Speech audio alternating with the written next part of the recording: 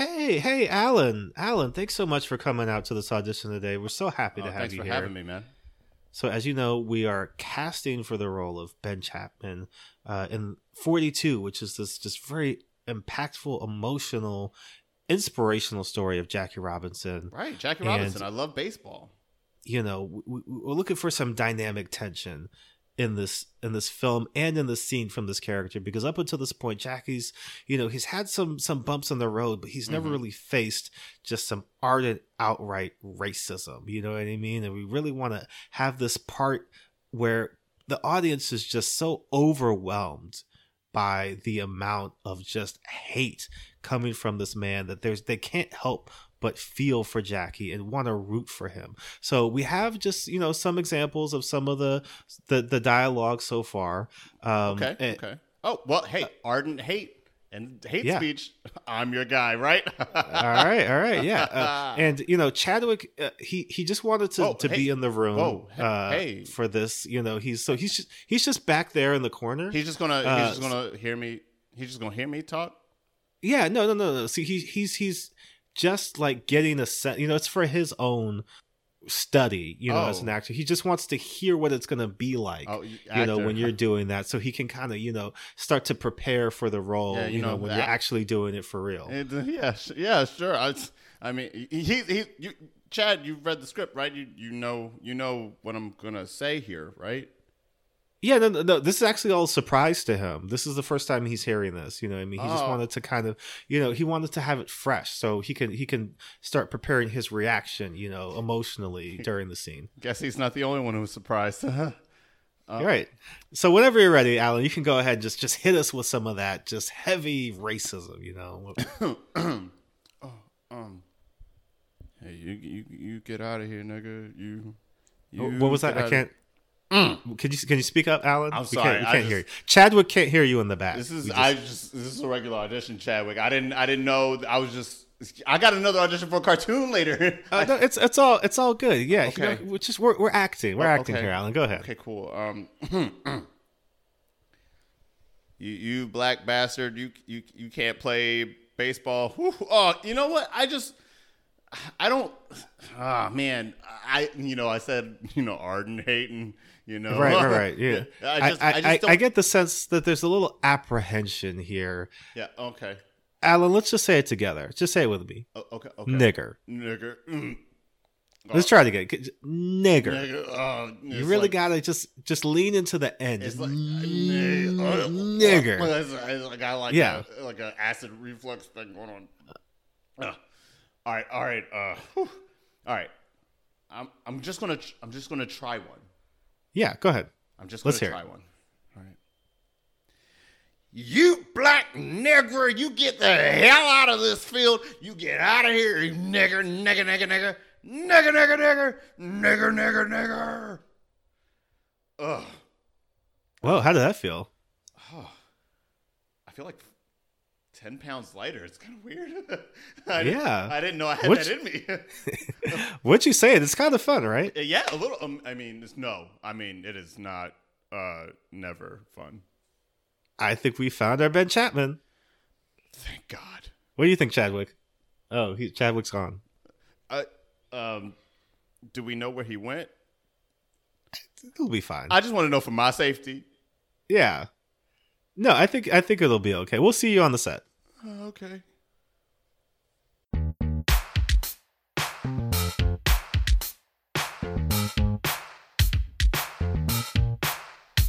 You can't save us. We don't want to be saved. You can't save us. We don't want to be saved. You can't save us. We don't want to be saved. You can't save us. We don't want to be saved. You can't save us. We don't want to be saved. You can't save us. We don't want to be saved. You can't save us. We don't want to be saved. You can't save us. We don't want to be saved. What's up, everybody? Welcome back to another episode of White People Won't Save You. This is a podcast where we deconstruct these white savior films and recontextualize them through a black and POC lens. I'm one of your hosts, Jordan Clark. And I'm the other one, Cameron Mason. And another solo dolo episode this week for us. We got some guests coming, we swear. We got some fun guests coming up. But in honor of the World Series, which I'm not watching, but I am aware is happening. And the release of Black Panther Wakanda Forever, which we both will be watching. We definitely will be watching that and having lots of discussions about it on here. Can't wait. We watched 42, which is the Chadwick Boseman movie biopic about Jackie Robinson. It came out in 2013, directed by Brian Helgeland, who had what a weird. I'm fascinated by people's filmographies. Let's do it a little bit because I'm just fascinated. The more that I go through stuff like this, where I see it's not even just like you went from what to what, but like you're still doing what? Yeah. In this case, so his first movie as a writer was A Nightmare on Elm Street 4, The Dream Master, which for some I can't. I desperately want to watch this movie. Same, but I can't watch it. I don't know where it is. Why is it not streaming on HBO Max or Tubi? Wait. No. I thought they had 4. No, they have 1, 2, 3, 5. Ooh. And then Final Nightmare, and then the New Nightmare after that, New Nightmare, which I just watched yesterday and is a wild movie. Can't wait. I don't know, bro. If my kid started talking like that kid was talking in that movie, nah, we're not doing that. You reciting nursery rhymes of serial killers.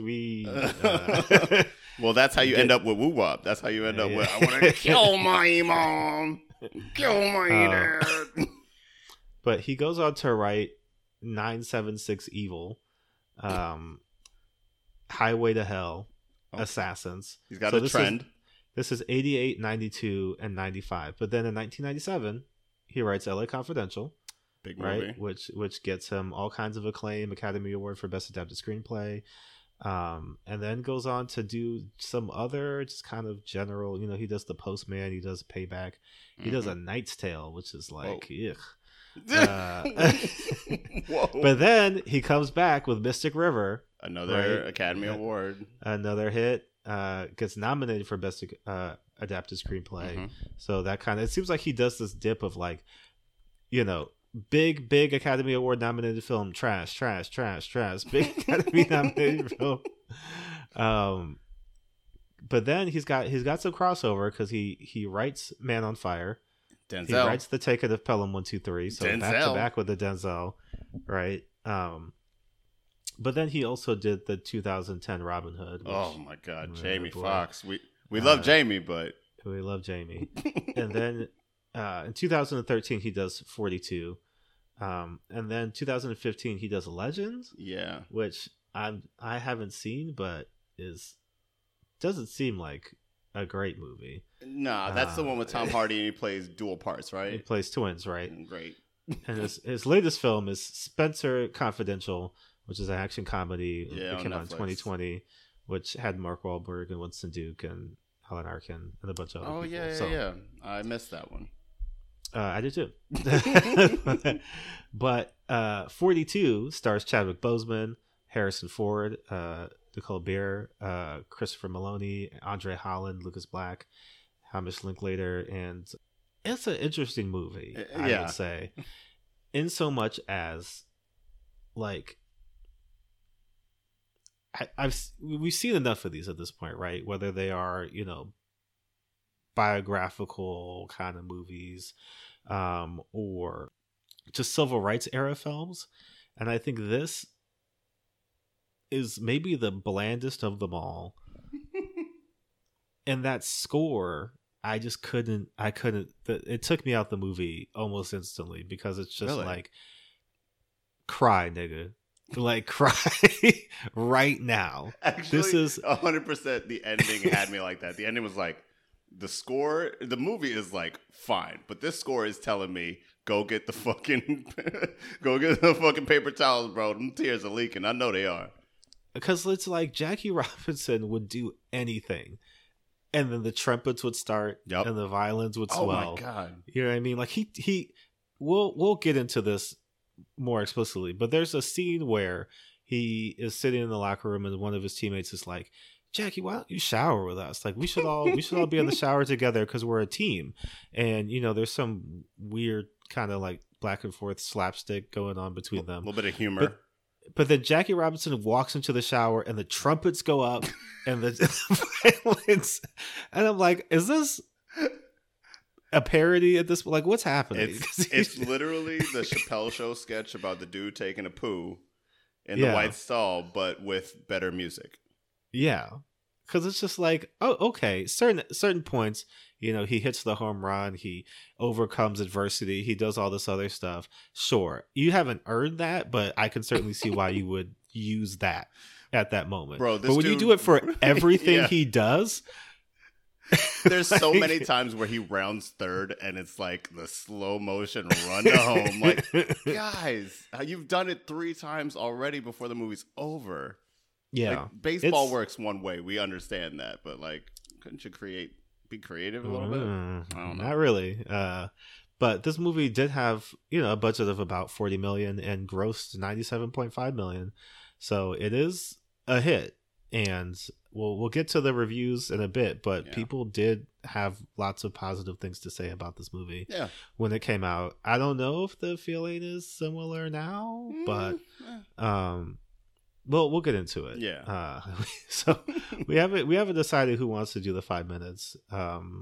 We can both do our best. We can both try to do our best. Let's just talk through it, because honestly, there's not a lot to it. There's not a lot of meat on the bone. It's kind of giving you the Wikipedia article of Jackie Robinson, and only between a certain period of time in his life.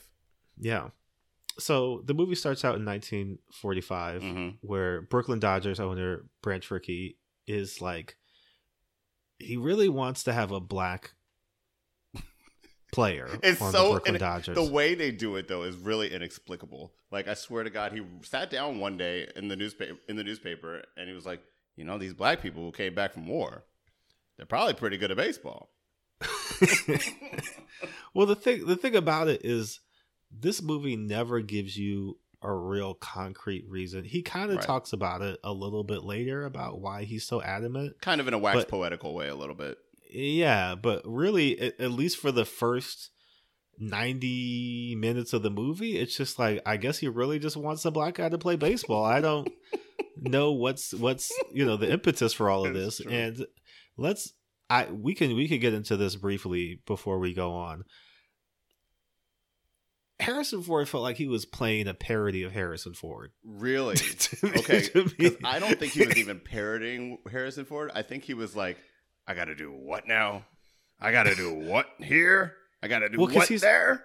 Well, because he's not doing he's not talking like Harrison Ford. Like, he's trying to affect, I guess, what he thinks people in the 1950s sounded like. So he's doing a voice, but it's not an accent. It's just like a grumbly. It's like 1940s Southern mixed with like newspaper editor from a Howard Hawks movie.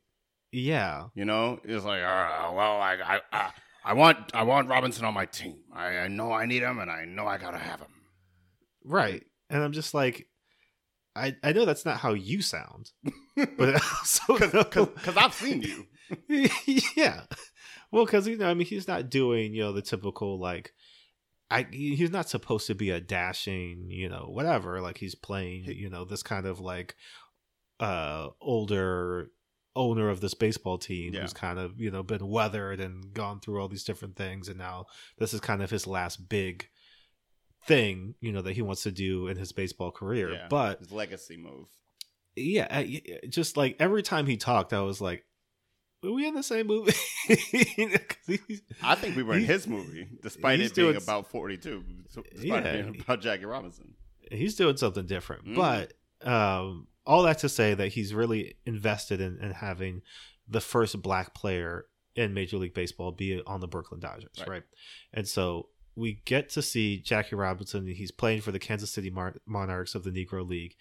And just, again, another one of these scenes where this is apparently a real event that did happen, where Jackie Robinson and his team were traveling somewhere, and you know, he got into a bit of a back and forth with somebody who was filling up the team bus, and like, he threatened to, you know, leave if they didn't let him use the bathroom and take all their business with them, and it's like 99 gallons to fill up the bus. Yeah. So, you know, the guy kind of like lets him do it, but it's weirdly intercut with Branch Rickey kind of having this back and forth about find me one that's like not gonna give a lot of lip when people call him nigger, and like and so like it's like Jackie Robinson, Jackie Robinson is getting into it with this gas station owner. He goes into the bathroom, and then when he comes out of the bathroom, one of the scouts from the Brooklyn Dodgers is there to meet him. But the way that it's filmed is almost if like immediately after like these two things are happening simultaneously. So like immediately after Branch Rickey made that demand, this guy just like teleported to that bathroom and was waiting for him. His best recruiter out to the middle of fucking nowhere to be like, that man's taking a shit right now. I need him on my team. So they recruit Jackie Robinson, and he earns a spot with the Montreal Royals. If you're not familiar with the way that baseball works, there's the major league teams, and then there's the like AAA affiliate teams, the minor league teams. Mm-hmm. So he's not immediately called up to the main team. He's kind of working his way. This is his tryout, right? But on the way, his girlfriend at the time, Rachel, who then he's proposed to, now his fiance, they're both they're not for this Jim Crow, right? And she sees in the airport where they're about to fly down to spring training, she sees a whites only bathroom, and she has to go and not even really make a show of it, because she kind of just walks in. Goes in, which I'm proud of her, but also she's making complications at the same time. I was definitely like, oh, you don't seem to be like worried that like a cop might come up to you. Absolutely not. But what does happen is that the nosy white flight attendant lady who's watching her gives their seats away to somebody else, and so they're in a tight situation. They have to take the bus down to Florida, and who's waiting there when they get off the bus but Wendell Smith, played by Andre Holland, who is a black news reporter, sports reporter. He's I think it's the Pittsburgh but yes, the paper is in Pittsburgh. Yes. We'll fill that in a bit. But he is a real person who was working for one of the major black newspapers of the time, and he's sent to cover Jackie Robinson, but also kind of act as the point man for Jackie Robinson if he ever needs to get anywhere, if he ever needs accommodations because he's not able to stay with the team. And so that's what's happening here in Florida. He's kind of been put in a position where he's part of the team, but also being kept separate. He wrote for the Pittsburgh Courier, by the way. Pittsburgh Courier. Great. Thank you. So things are kind of starting off a little bit rocky. The thing about this movie throughout, and we'll get into this more in depth in a little bit, is like, it's the same thing as a lot of these films. There's very clearly the bad white people and very clearly the good white people. Mm-hmm. And so...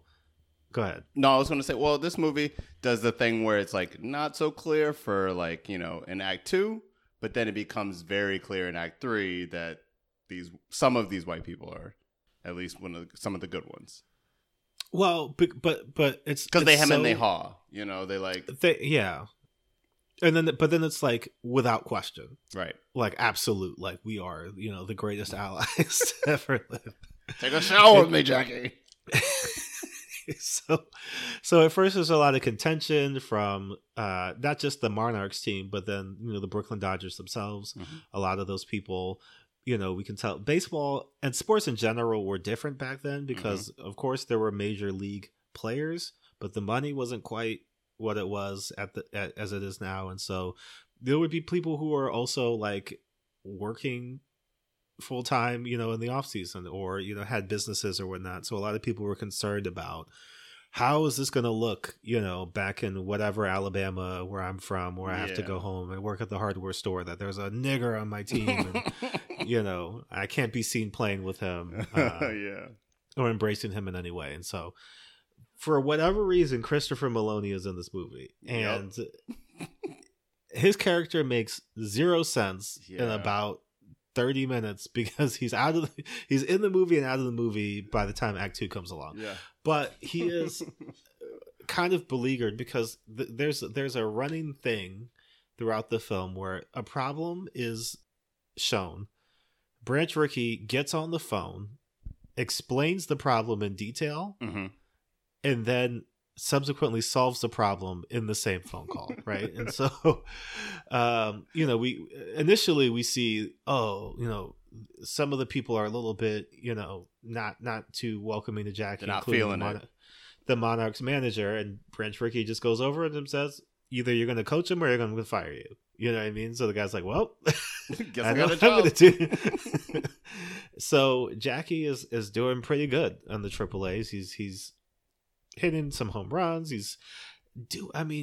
I understand that this was how he played baseball, but 90% of what we see in this movie is literally Chadwick Boseman shuffling from side to side between first and second base, threatening to steal a base because the first at bat he gets on base and then he gets walked. He gets walked and then he steals every base going to home. So literally it's a 3-act scene almost. It's like he is trying so hard to get on base. He gets on base. Oh, there's second. Might steal second. Oh, he stole second. Oh, there's third. He's already stolen it. Really? Is he going to do it? Is he going to steal home? And of course, he's going to steal home. Yeah. And the thing about all of those scenes is there's really never any tension where I was like, no. He might get thrown out. Never once does he get thrown out. No. And it's rarely ever close, but they do it. Well, actually, the next time they do it, and maybe we can talk about that when that game comes up, but he really does he not strikes out. He strikes out in the first one. Or he hits an out, and he hits an out on the second one. But then on the third one, he gets on base and then goes home again. Right. And so it's like I know you're trying to get drama out of baseball. Could be, tricky just because it's like home run is kind of the most exciting thing you can do. Right, they're trying to, get some tension and drama going. But I've been to, and maybe it's just because I'm going to Orioles games, but I've been to however many games. I don't really remember anyone stealing a base. Not like that. Not like literally every time he gets on base, he's like, I don't know how this baseball game works, but I'm just gonna keep running. But people in Florida aren't too happy about this Nigra play. You gotta put that Y in there. You got Nigra. You gotta be deep. It gotta come from within because all these people say it with all the hatred in their heart, and the only knowingly that it's the only opportunity they'll get to say these words. Yep.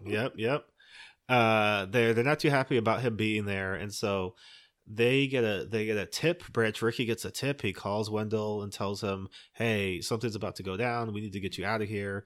And you can go finish out the rest of the season somewhere else. And so Jackie Robinson continues to play well in AAA, but he hasn't been called up to the Dodgers yet, and there's some apprehension of whether or not that's actually going to happen.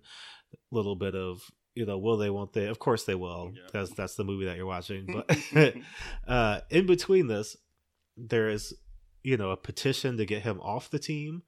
That kind of goes south because, again, Branch Rickey gets wind of it and he's like, fuck that. If you're going to petition, this guy off the team, I will just trade you away. Right. And Christopher Meloni gets his big speech to tell everybody that I don't give a fuck what color he is.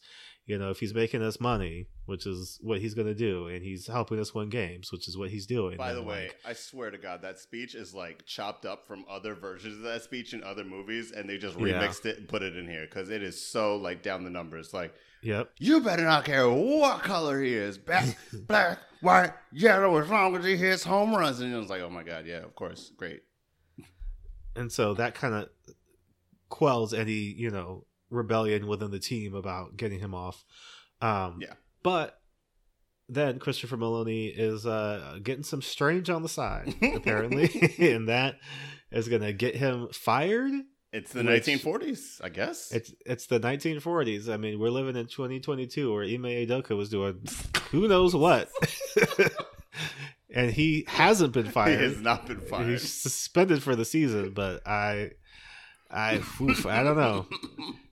I mean, he wouldn't have been coaching anything back then anyways, but I mean, Kyrie Irving is this close to saying, the Nazis weren't that bad. Yeah, well, oh boy. I mean, we can have a whole Kyrie conversation. Yeah, we could do that. We could do that all night.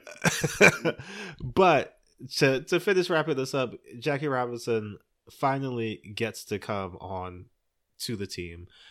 They get a new manager, Bert Schotten, who's just I don't know why he's in the movie. He's an irrelevant character. I honestly what think mean? it's like the historical thing that happened, and like they couldn't dramatize it anyway, other than being like, you used to play baseball, right? Well, your wife doesn't want you to play baseball, but you're not really playing. You're just a manager, right? Okay, now just sit on the side for the rest of the movie. And then nothing ever comes of it. He doesn't coach well or poorly or at all. He's Rhea Perlman. He's Rhea Perlman in Sunset Park. He's literally there. Good job. He shows up. Who are we playing today? All right, good team. Yes, in his first speech, he literally says, "Who are we playing? Cool." All right. And then literally the rest of the movie is baseball and complications of baseball, and what we see is different teams taking different approaches. Some people are trying to hit him, straight up and throw the ball like right at his head. Other teams are, maybe playing him a bit more straight up. There's weird, kind of like the movie never truly gets into what Jackie Robinson meant to black people. Because the closest we get is a kid who really loves Jackie Robinson and goes to see him play minor league baseball. And that's the last time we see anybody really that's it it's honestly a bunch of like smiling extras who are like, yeah, Jackie, go, and then that one kid who ran up beside him on the train tracks who ends up getting a post-credit that little boy became a major league baseball player. I mean, it's one of those weird stranger than fiction things where I guess he really did become a major league baseball player and win a World Series with the Mets years later. But he was baseball boy as far as I was concerned in that movie. They gave him a name and a history in the past and everything, and I was like, guys. Well, he had more character development than the new coach did, who just kind of maybe more lines check. Too. Yeah, my man collected a check. He was like, I'm 87 years old. I'm gonna sit say, here? Yeah, sit here. Okay. y'all got the hot day umbrella, right? Because I'm gonna need that. But yeah, I mean, all the crowd scenes are really just like black people, yay, Jackie Robinson. Yes. White people, tepid applause or nigger, right? Like it's no in between. Until we get to the most contentious part of the movie, where they're playing the Philadelphia Phillies, and manager Ben Chapman, played by Alan Tudyk, this might be a record for most niggers. Not per second in a movie, but in a rapid succession, because it is 6 minutes of nigger. Like it's just like he literally just like after a while he's not even like saying anything like anything specific. He's just like nigga. It's 3 in a row. Nigga. It's Paul Mooney levels of nigger. And I wonder, like, he listened to old Dolomite tapes to study for the role. Do you think Brian Helgeland wrote this, or do you think Alan Tudyk improvised? I feel like which is worse? I feel like it's A and it's bad. Yeah, because I honestly feel like it's just like in the script, all caps too. It was all caps. Yeah. Nigga. A couple times, like all work and no play make Jack a dull boy. Just repeat it down the page. And all of this is an effort to get into Jackie's head and throw him off and expose him as not being mentally tough enough to play baseball in the major leagues. And so it works at first. Jackie is, like you said, I think he grounds out, and then he maybe pops out, and then he has his big dramatic moment where he goes into the dugout, into the tunnel, smashes a bat, screams. Wilhelm screams, and falls to his knees in despair of all of the hatred and the racial bigotry that he's facing. Yeah. And then Branch Rickey just saunters into the tunnel my God, wherever he was. He might as well have just been chopping a hot dog, and walks up and is like, I told you they was going to do this, right?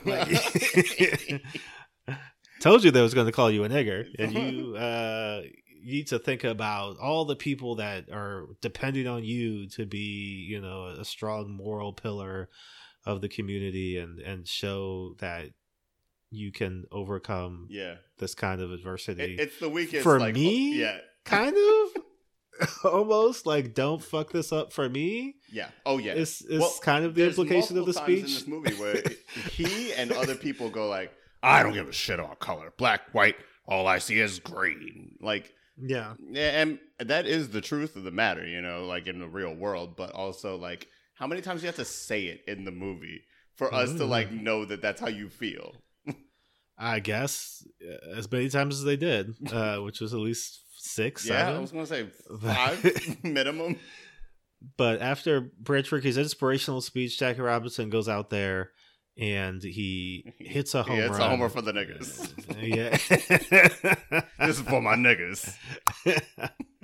And shoves it in, and this is again one of those like slow motion rounding third He literally, yeah, moments where he looks directly at Alan Tudyk and is like, say nigga again.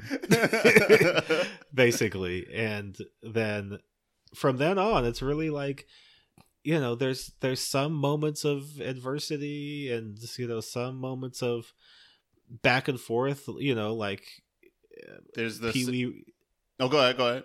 Oh, I was gonna say, there's Pee Wee Reese, who is, one of the players on the team, gets a death threat, kind of. Yeah. And then Branch Rickey's like, look at all the death threats that I've collected for Jackie Robinson. Suck it up. Yeah.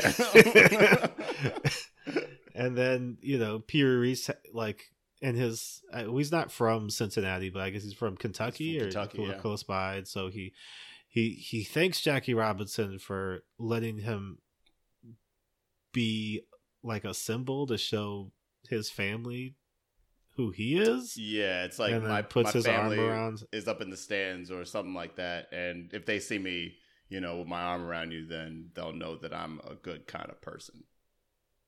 Oh no, they'll know that I love niggers and they'll disown me. Is the insinuation? Oh, you had it right. You had it right. I was watching another movie. Yeah. Well, because isn't the guy who like comes with his son? Oh his my god! Family? This little triptych within the scene is like he's got a dad and he's got his kid with him at the game, and then Jackie Robinson takes the mound, and his dad starts calling him, "Hey, you nigger, get out of here!" And his son looks up at him, and it's supposed to be this scene of like how impressionable children are. He looks up at his dad and he says, "Yeah, nigger, take it elsewhere." And then finally, Jackie Robinson rounds third. He scores a point for the team, and then the dad shuts up. So then he looks up at, doesn't he see like the guy with his arm around him? Yeah, he sees Pee Wee put his arm around Jackie, and then he goes, "Oh, maybe that's not so right." It's literally like this, like they shot it like at the end of the whole day. They were like, all right, we're gonna get these 3 real quick. Yep. You love baseball, you hate niggers, now you might love niggers. Maybe. And another game against St. Louis, one of the players like literally steps through Jackie Robinson's leg with his cleats. And then this is where Branch Rickey is like, let me tell you my origin story while you're laid out here on this table. I used to play or manage baseball or play baseball for a small team, and we had a black catcher, and I felt like I let him down, and so that's why I want you to. And it was almost, again, it was kind of this weird sideways thing where it's like, because I love baseball so much. I do it because I love the game. Yeah, not because this is a moral injustice, but because it's a front to baseball and baseball, God, I guess. And God. Well, God is baseball. Sure. It's such a weak sauce argument. Like, honestly, if I was Jackie Robinson sitting on the gurney, I would be like, "Hey, yo, shut the fuck up for like 5 minutes." Like, my leg hurts real bad. Somebody literally stepped through my calf. You know what I mean? With metal cleats, bro. It's the 1940s. I like to chill for a minute, but I guess we're gonna hear this speech. But the movie wraps up with this climactic scene where they're playing against the Pittsburgh Pirates. Fritz Osmiller, who had earlier hit Jackie Robinson in the head with a pitch, is once again on the mound pitching for the Pirates, and Jackie Robinson is, in a position to win the game and send them to the pennant and then on to the World Series, right? And so, of course, he hits the game-winning home run, which clinches the whole thing. Yep. They go on to play in the World Series. They don't win the World Series next year. But then we kind of get the wrap up of where everybody is. Multiple players from this team go into the Hall of Fame. Yes, I'm hopeful. Yes, I am hopeful for today. Jackie Robinson, goes on to win the World Series, win Rookie of the Year, win MVPs. One of the most decorated players of all time. He's the only player who has his number retired across all of baseball. And every April they have Jackie Robinson Day, where on, I guess, April 2nd, everybody wears number 42 in honor of Jackie Robinson. And that's where this movie leaves us. But yeah,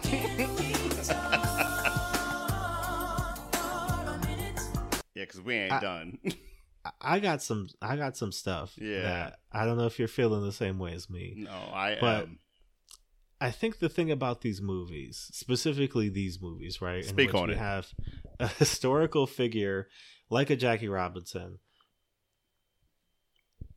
It goes across the board. Like I am nervous about the Emmett Till movie. I'm so nervous about that movie.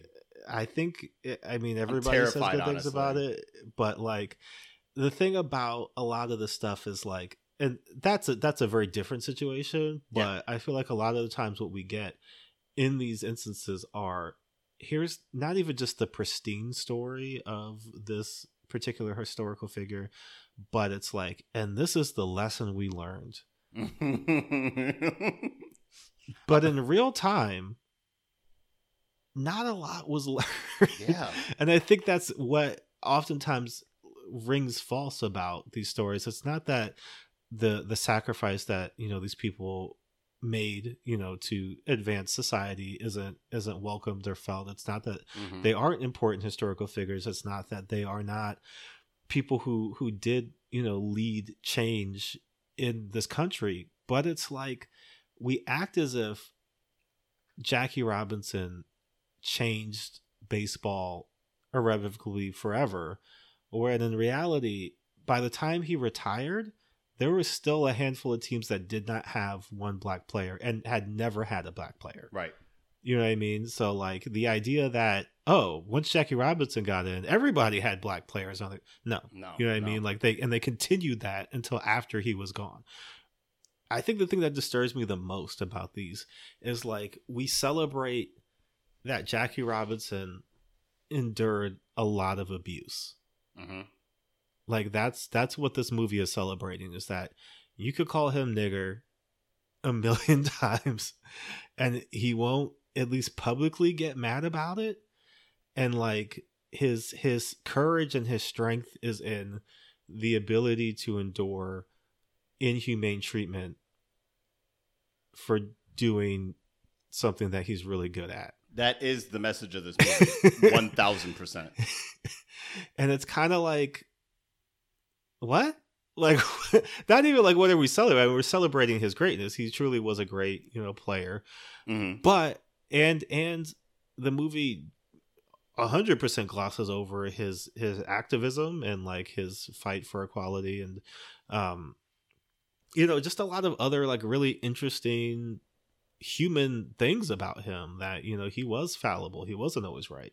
You know what I mean? Like later in his life, he campaigned for Richard Nixon against John F. Kennedy very famously, and very famously was used in that space, and was also very famously used against Paul Robeson in the House Un-American Committee, trying to prove him as a communist, and was oftentimes put in these positions where I think what a very interesting space a lot of people of Jackie Robinson's era found themselves in, right?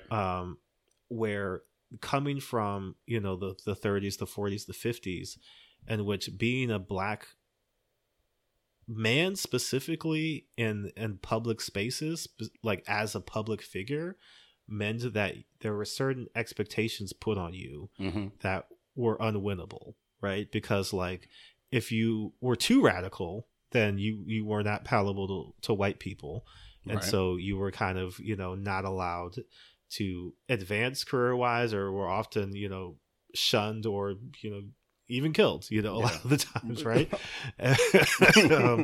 But if you were too, you know, like accommodating to white people, or weren't pushing back against, you know, injustices and racism, you know, to the level that black people wanted you to, then you were an Uncle Tom. Right. And so you were kind of caught in between. And Jackie Robinson often was caught in between, because it's not that he didn't believe in the advancement of black people. It's not that he didn't believe in, you know, a lot of these things that he was fighting for. Right.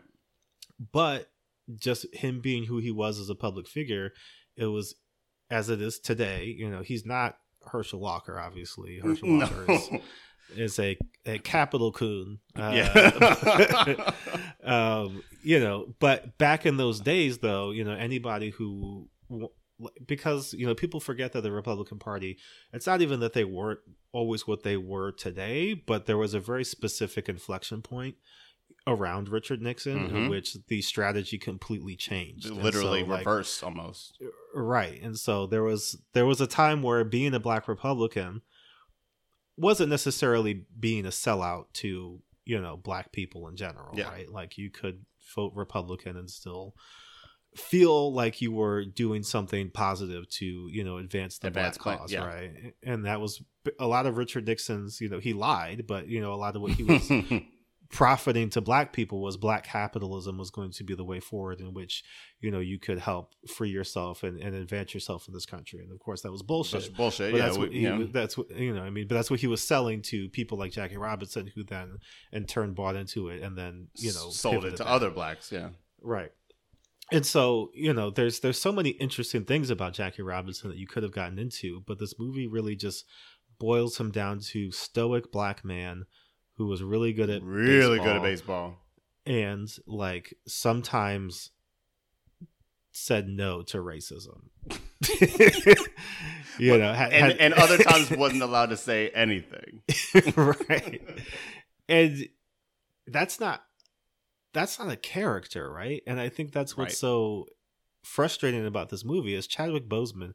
This is one of his breakout roles, right? This is the thing that really put him on the map as an actor. And he's giving in the role, but isn't given much to do other than that one scene where he smashes the bat and gets to show emotion. And the rest of the time, he's basically forced to kind of like give looks and just be a respectable, clean-shaven black man who can play the game. Yeah, and I'm just kind of like, I don't know. It feels a lot like Hidden Figures, right? Where there's like subtle respectability politics built into the movie that when you take a second look at it, you kind of say, what's happening here, right? Because like, it's Branch Rickey's like repeated asking him not to say anything, not to react. Yeah. It's his repeated asking him to like be the Negro that kids want to look up to, even though like he's got stitches in his leg at the very moment. You know what I mean? It's like, well, he's in that same scene. That's the scene where he's like, I saw a white kid playing baseball on the street. And he was trying to be like Jackie Robinson. Can you imagine that? Which is also like to be a Negro. It's also like the crappiest story he could have told him. He's like, I saw a kid and he had a stance like yours. It's like, you could have seen it. Shut up. You could have seen anything. But the fact that he's a white kid that wanted to play like Jackie Robinson should make you want to get right back up and score another homer for the Dodgers. Like, right? It's just very Jackie. We want you to do something. Can you do it for us? More so than like, Jackie, how do you feel about the game and how do you feel about your place as a black man in the 40s, just coming out of the military? You know, there's so many things that should color his character. Like we're about to get into. There's so many things that should color his character and should make him somebody with I don't know, fucking ambition or like, Yeah. I don't know, inner motivation, but it really does give it gives him the biopic curse, which is just like, you know, you were this figure. Jackie Robinson was this figure, you know, lauded for his you know, what he did for the game of baseball, but also like those things were matters of choice or matters of circumstance. And we don't really get to see Chadwick Boseman's version of Jackie Robinson really inflect on what those choices are, or color them with any kind of ambiguity or, you know, interesting colors that an actor might put on that, because literally the script is like straight up, you know? Yeah. Well, it's interesting too. I think this movie barely passes the Blackdell test. Ooh. And we really, so the only interactions that Jackie Robinson has with another black person in the entire movie are in the beginning. He's playing in the Negro Leagues, so he talks to like two black people. Counting it doesn't make it sound better, but go on. He has a couple interactions with Andre Holland, which more or less amount to, "You're important, Jackie," and also you might help me get into the press box. You know? And then like his wife, and that's it. Like he doesn't talk to another black person the entire movie. And it's like that scene that echoes like that scene from The Color Purple where Celia's on the train and sees the little girl that looks like her and throws her like chocolate coins. That scene in this movie where he's on the train and he throws, "Hey, young man," throws him a baseball, and he's like, and then the little boy chases after the train and listens to the tracks. He's like, "I can still hear him. He's in my body." Well, it's like you look at his interactions with his wife, and those are probably the best, you know, just moments for Chadwick Boseman in the movie. You know what I mean? Like they're just very sweet. They play them very well. It feels natural, you know. It doesn't feel forced. It feels like, you know, not even just a real couple, but like you can tell that they are going through this journey together. Although his wife very much is sidelined for a majority of the movie and really just gets to be a shoulder to cry on and doesn't really have any character defining arc of her own. She just kind of, "Yay, Jackie," you know, like in the stands. No Venus and Serena's mom here to be found. Yeah. And or a scene. You know, his interactions with Wendell Smith are like at times contentious. I think, you know, because they were painting Jackie Robinson. Yeah, painting Jackie Robinson as somebody who maybe didn't necessarily resent his position, but like was not necessarily like, he didn't want help is kind of how they tried to paint it. He didn't like, you know, people depending on him for things, or him depending on other people for things. You know what I mean? Like he wanted to be on his own and stand on his own. And so he kind of felt like Wendell Smith was like interloping in his, it's very, what was going on. It's very strange how that relationship changes over the movie, because when it does change and when it does become like the slightest bit with little animosity between the two, it kind of comes out of nowhere. But you do it literally comes out of nowhere because they haven't seen each other for a while. And also he's like, again, his driver a little bit. So there's this like, "You're supposed to drive me around" attitude.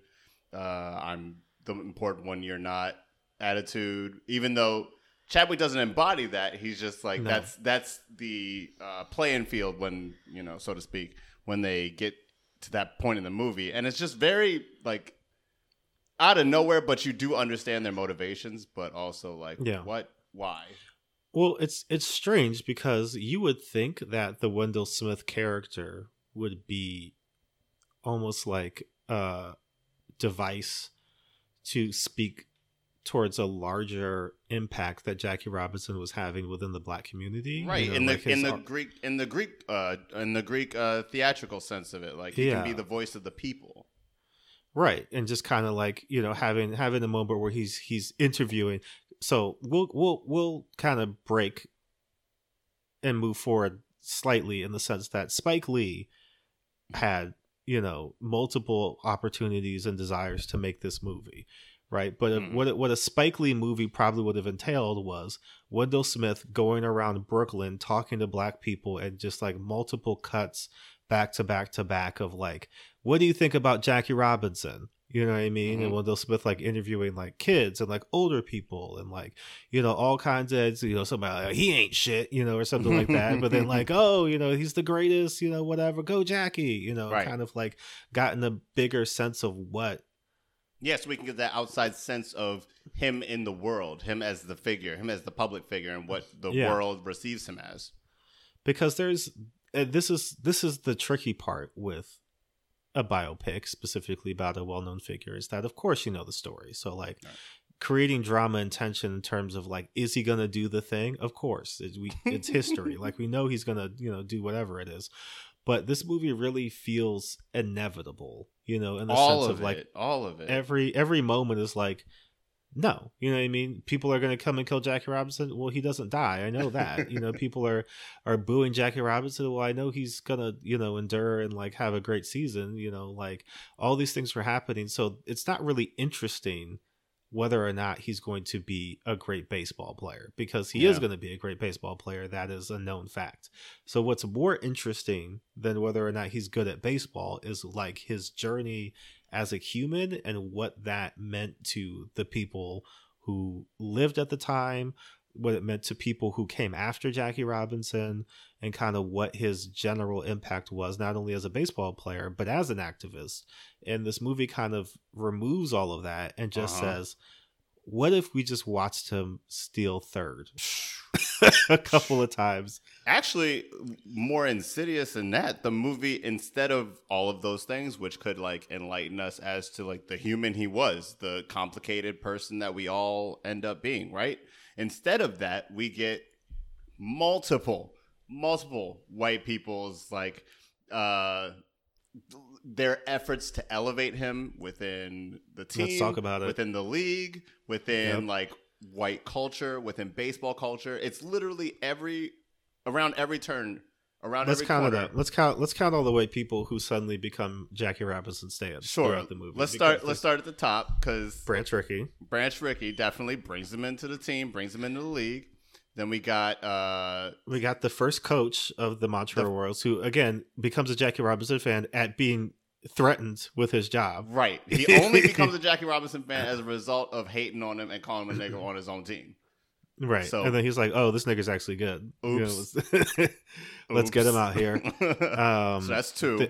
That's two. Then there's, during the initial, like, we're going to petition him, there's one white teammate who's like, what if we just have a competition and just see who's better? You know, they're like, aren't you scared he's going to take your job? And he's just like, that's what the game's about. You know, maybe he's better than me. I don't know. Good. Let's decide that on the field, you know? So he's like, sort of live and let live. Yeah. You know what I mean? We'll let Jackie ride. That's three.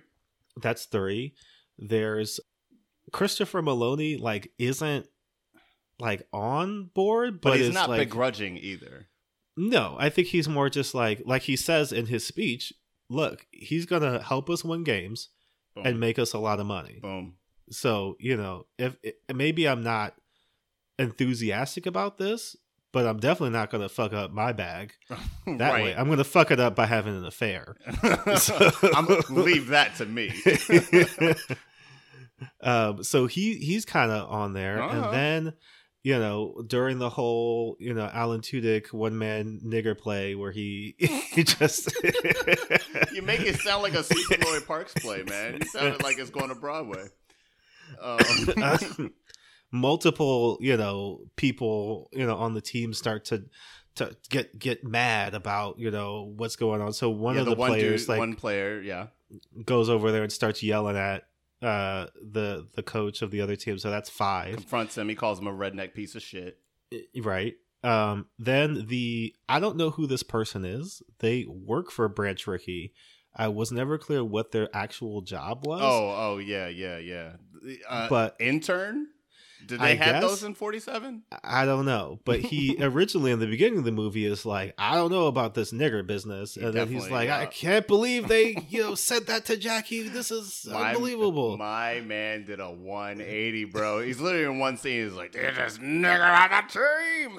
And like in the next scene, he's like, by George, these Jackie Robinson jerseys are flying off the shelves. So that's 6 white people who are just like, God, love this Jackie Robinson guy. And then Pee Wee, who puts his arm around him. Before that, I can't tell. This scene was very weird, and I don't know what I'm supposed to get from it. I think there was a joke in here. Okay. But when those white journalists are in the press box, and one of them is like, I bet you in 5 years it's going to be all niggers on the field because they have a long bone in their heel that like makes them faster than white people. And then he hits a home run, and one of the guys is like, was that because of the long heel bone? But is he like saying that as like you're a dumb racist? Stupid? Yeah, you're stupid and a racist, or like they're just chomping around in the press box. I don't know. I couldn't read that. I don't know if we can't like completely count him because he didn't say like, God, you know who I love? You know who I love? This Sidney Poitier. And like he didn't say any of that. He wasn't. Well, because the implication is like, this guy's telling me that black people are going to take over baseball. Right. I'm refuting that, but also supporting Jackie Robinson. Right, exactly. So, yeah, not quite sure what was happening there.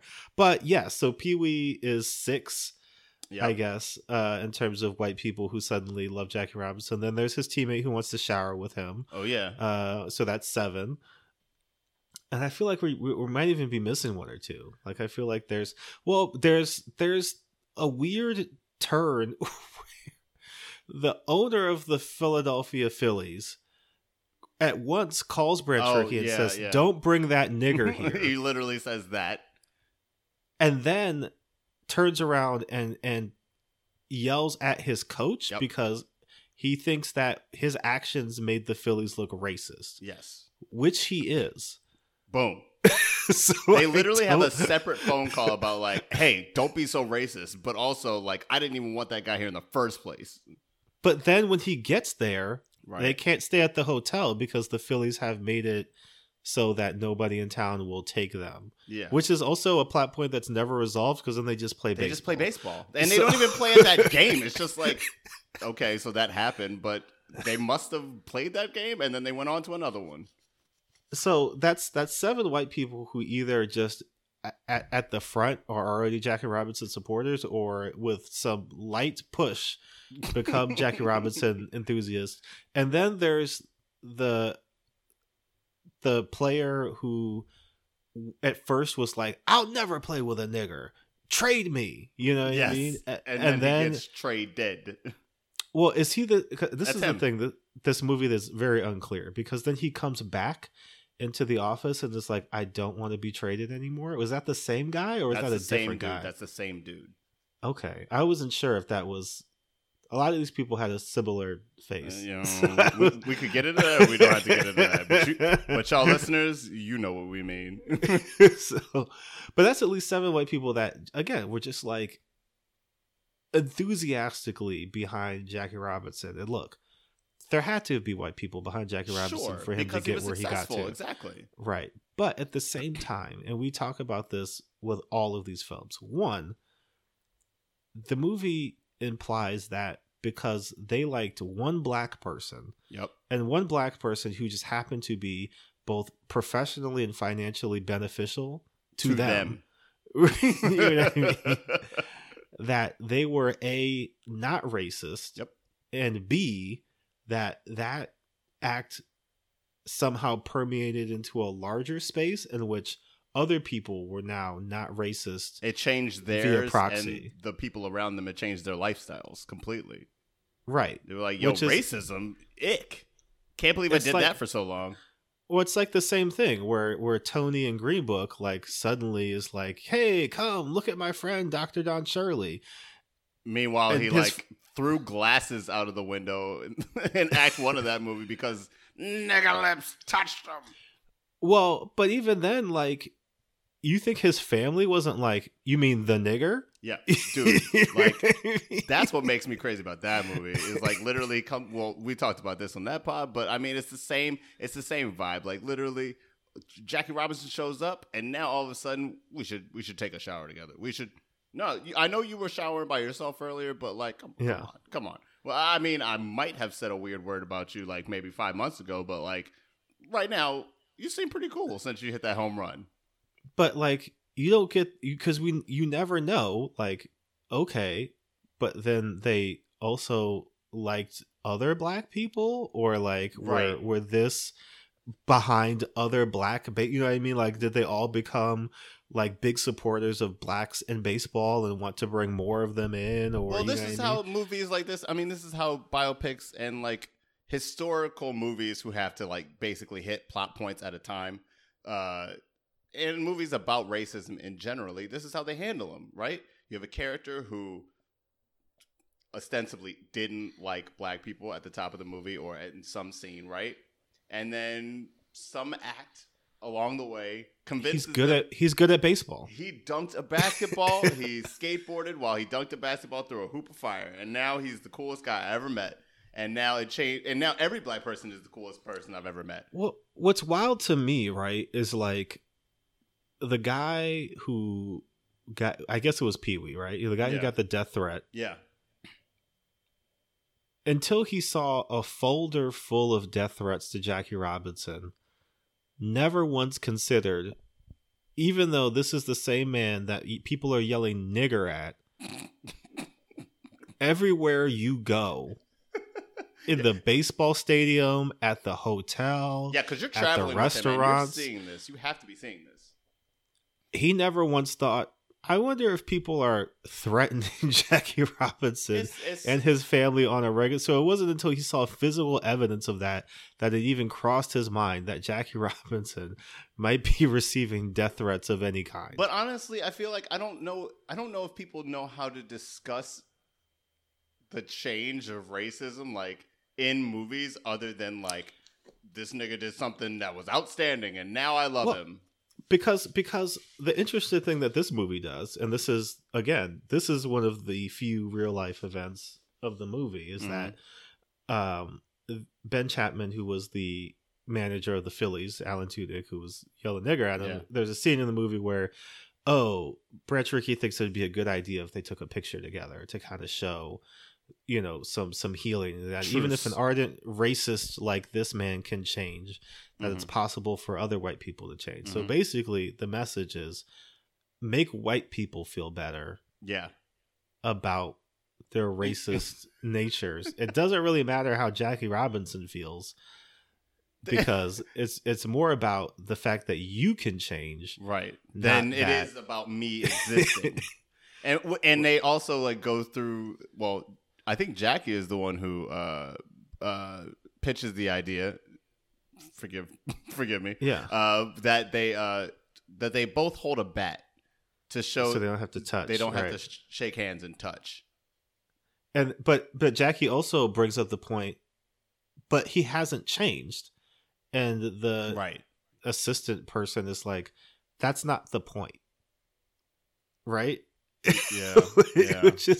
which is I think the movie backdoor telling on itself. Yep. You know what I mean? 100%. In a way that's like, I don't know if they realized. I definitely don't think they realized.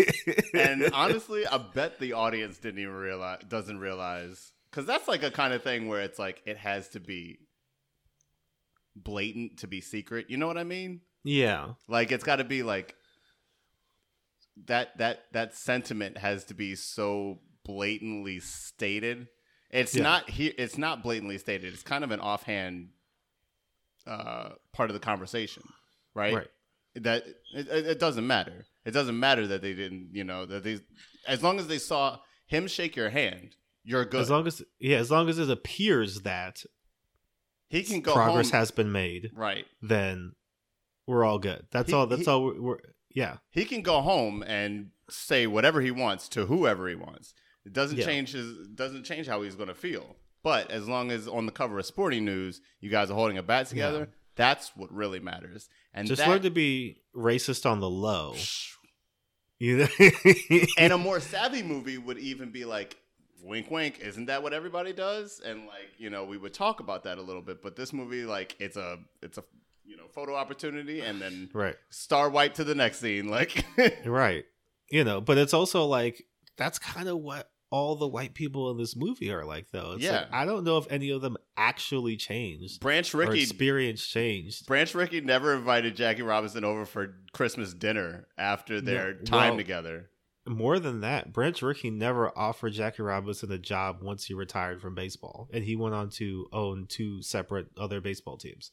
So, like, he never got invited to do that. Jackie Robinson was never invited back by the Dodgers in any real meaningful way to either be a part of the organization, to be a manager, which he wanted to do, to have any significant role in the organization. They just kind of trotted him out when it was convenient. It looked good for them, right? And baseball at large didn't really want much to do with Jackie Robinson until he died, and then they could use his name for Jackie Robinson Day and other things like that, right? So we're saying that Jackie Robinson got treated the same way that these Stop Racism helmets are being treated in the NFL, or like these Stop Racism, put it on the hoop, put it on the backboard in basketball. Well, first of all, right, but also I think that really what was off-putting to me is this did feel like that's the way that they treated Jackie Robinson in this movie is kind of how we treat Martin Luther King Jr.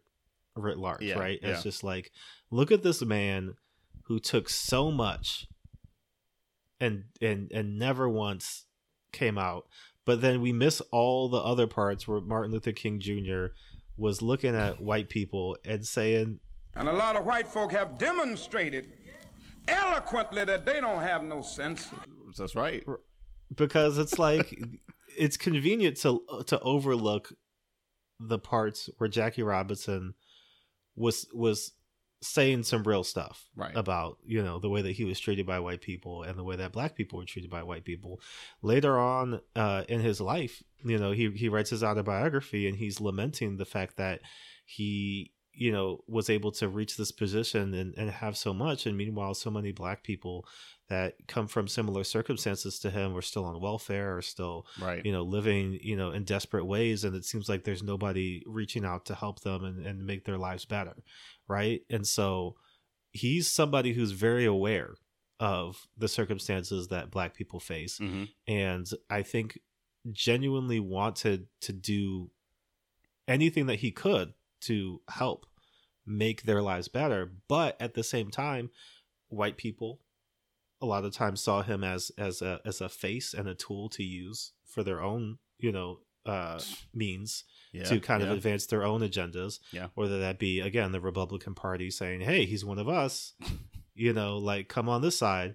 Because what happened in that particular instance with him and Nixon was Kennedy then said, we need something to counteract that, in the black community, because they were worried about Jackie Robinson being such an influential figure. They went and got Hank Aaron. And Hank Aaron came out in support of JFK, and that just was like this huge blow, back to Nixon, and kind of like was one of the things, not like a major, like, because I think black people sensed that Nixon was full of shit, but I think it's pretty obvious. It mitigated whatever influence Jackie Robinson was going to have, because people were over here looking at Hank Aaron. They were like, but Hank saying that's not it. Like, we're going to go over here. I'm gonna go hang around with Hank. But I think that's really the thing, is that I think in the grand scheme of things, Jackie Robinson very much so is in the same space as a Muhammad Ali, as a Bill Russell, as, a lot of these very influential and impactful athletes / activists. But, because of the time that he came up in, again, the early 40s and 50s, by the time, you know, the civil rights movement had kicked off in earnest, and by the time you have these situations where, you know, we're not only just going through, you know, King, but then we're kind of spiraling into Malcolm X, and then we're even moving forward into the Black Panther Party. People like Jackie Robinson seemed like ancient. Yesterday's you know news. what I mean? They seemed like people who weren't able to rectify, you know, today's views and times with their own, with that of the past, right? And so there's a really interesting story with, you know, his activism and his life, and really his life post baseball, Right. that I think, you know, could have been something to really get into. Instead, we kind of just get this very sanctified version of Jackie Robinson, this, like, you know, he's keep him in the plastic, you know, don't really, you know, get into anything that might not even taint his image or legacy, because I don't think he ever really did anything that would make you say Jackie Robinson was, you know, a sellout, or Jackie Robinson was, you know, like not down for the cause, Right. or just not an incredible person. Mm-hmm. But I think that one, it's the same way, you know, to use a comic book analogy, right? Like, people think Superman is boring because, you know, their image of him is just kind of this Boy Scout figure Right. who does the good thing all the time, and it never has any flaws, or there's nothing, you know, you can't hurt him, you can't kill him. Yeah, you know what I mean? he's Like, invincible and he'll always win you on the know, side of good. right. And, you know, a lot of biopics kind of fall into these holes where these characters are just like so good, and it's like it's not even that you're automatically on their side, because you obviously you're watching a movie about them, Right. but like the world and anything that is against them is like so wrong. You know what I mean? Yeah. Like, it's just so, when in reality, like, of course Jackie Robinson was a nigger in 1945. You know what I mean? Like, the dominant narrative about this black man playing like, what? Like, people weren't excited to see. No, Right. nobody wanted that. You know what I mean? Like, Right. black people wanted that, but it wasn't like white people were like, finally. No, you know what I mean? Like, yeah, like these movies tend to paint like I said earlier, with like an altruistic lens, right? Jackie but Robinson, also like a was- modern lens, though, right? Like, we're looking at it from a 2013 perspective at this point. Yeah. But, you know, like, the same way. like racism was that it was crazy. I couldn't. You wouldn't believe how crazy it was. We were calling people all kinds of words, and in the middle of the racists were day. racist. You know what I mean? Yeah. Like, racists were like out in the street racist. Like, those were the only racists. Yep. were the people who said nigger, right? They were the bad guys. They were bad, and everybody knew They're they bad. were bad, and people called them bad at the And- time. And thank God for the people who did call them out, right? Right. When reality was, people hated Martin Luther King. Right. Oh my God. They Yo, were- they called that dude a nigga so many times he thought it was his name before he got the doctor part in there. The FBI was trying to kill him constantly. You know what I mean? Like, it's not, we're to act as if that, you know what I mean? Because That this part's is not a part of it, you know. but because even in the movie, they're like, well, we called the FBI and everything's okay. It's like, no, the FBI. When has that ever been the case, by the way? We called But the I'm FBI sure- and they told us they're done.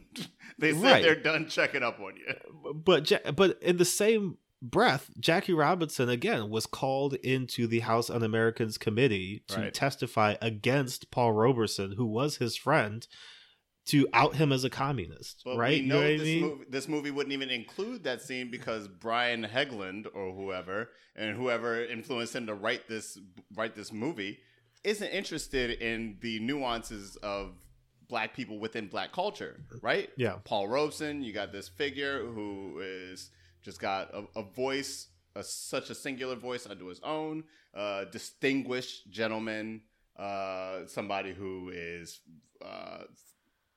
an excellent actor of Shakespearean and classic craft, But also with the shits. but also 1,000%. a real nigga at the end of the day. Like, don't come for him; he will come for you, and eloquently, right? Right. But we don't get to see how these two public figures exist unto black people, right?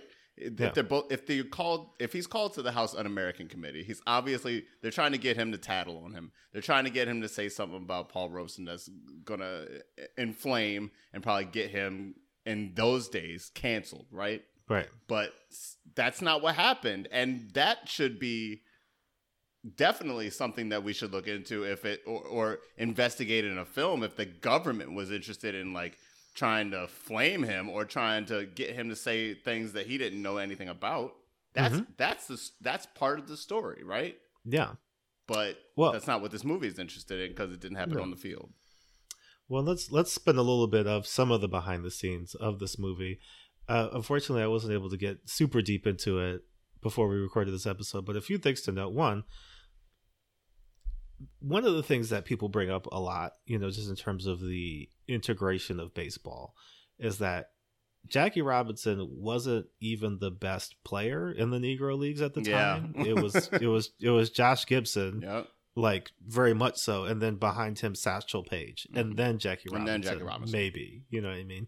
And so Jackie Robinson gets brought up more or less because the scouts for Branch Rickey were kind of looking around and identified him as somebody who, again, not could be used, as a tool. Like it wasn't that Jackie Robinson was like gonna play, like this role, this be an actor basically for them and like put on a specific face, public facing face. He's gonna come out wearing a White Lives Matter jersey.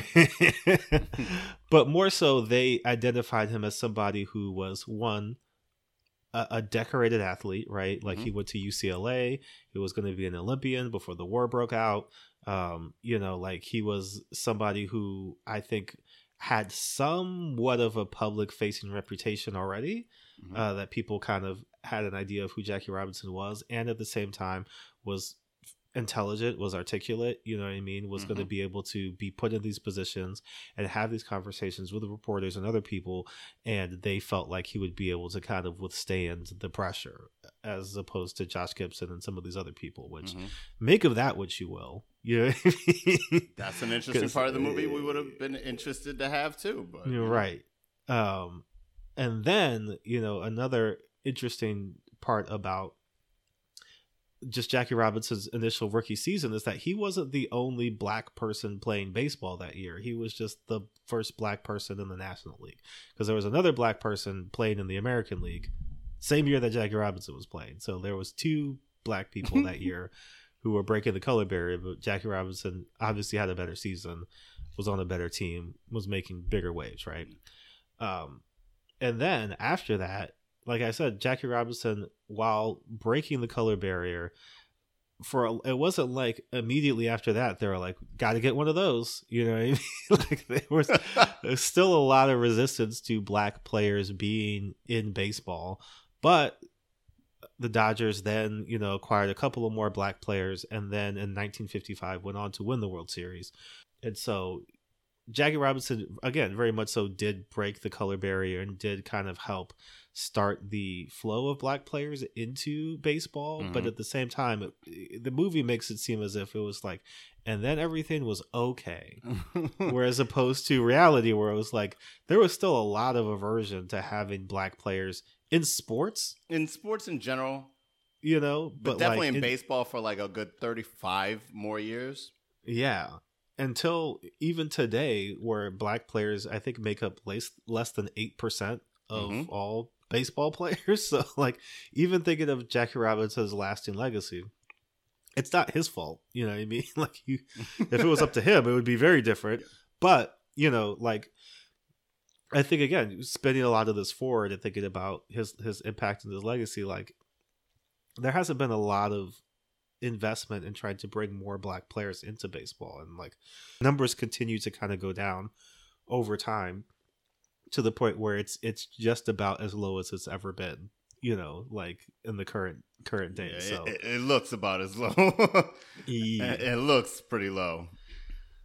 Well, we'll also be remiss if we didn't talk about this. Like we mentioned, Spike Lee had been trying to make a Jackie Robinson movie for a couple of years, right? In 1995, he was trying to make a film with his 40 Acres and a Mule studio, and they wanted to release it in 1997 to coincide with the 50th anniversary of Robinson breaking the color barrier.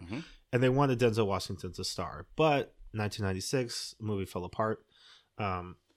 Lee then went over to Columbia Pictures, who had signed him for a 3-year deal, but there was more just kind of creative differences in that. So that movie fell apart again. 2004, Robert Redford wanted to make a Jackie Robinson biopic. That also didn't go through. And then finally, Legendary Pictures picked it up in 2011 and eventually became what was 42. Right. But there have been several Jackie Robinson movies that came out before this movie. And it's interesting to think about them because, one, the first one was the Jackie Robinson story, and that starred Jackie Robinson. Jackie Robinson. Which was an interesting, there was a number of things like that. Yeah. Which that used to happen all the time. Yeah, I think the Joe Louis movie also starred Joe Louis. Yes. Which was just like Muhammad Ali stars in a movie about Muhammad Ali. Technically, it's more like he's playing a Muhammad Ali type character. Yeah. In that film. And so you would get that a lot during this time. So this was in 1950, the Jackie Robinson story. Can't we be remiss to tell you about it went all the way up until the 2000s with Fantasia, the American Idol winner, starring in a biopic about herself. Yeah. So we was doing that as a high schooler, by the way, as a pregnant high schooler. Then you had the 1990 TNT television movie, The Court Martial of Jackie Robinson, which starred one Andre Braugher. Okay. Blair Underwood starred as Jackie Robinson in 1996 in the HBO television movie Soul of the Game.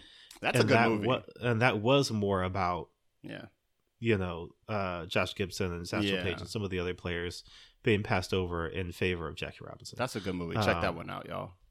And then there was, of course, the 2016 PBS documentary Jackie Robinson, directed by Ken Burns, and then voiceovers by Jamie Foxx doing Jackie Robinson. So there's many other films, kind of starring him and about his life that I think do a better job telling his story than this movie does, because this is not only just such a paint by numbers film, but also like I don't think you can have a sense of who Jackie Robinson was from watching this movie. I think you would think he was a very good baseball player.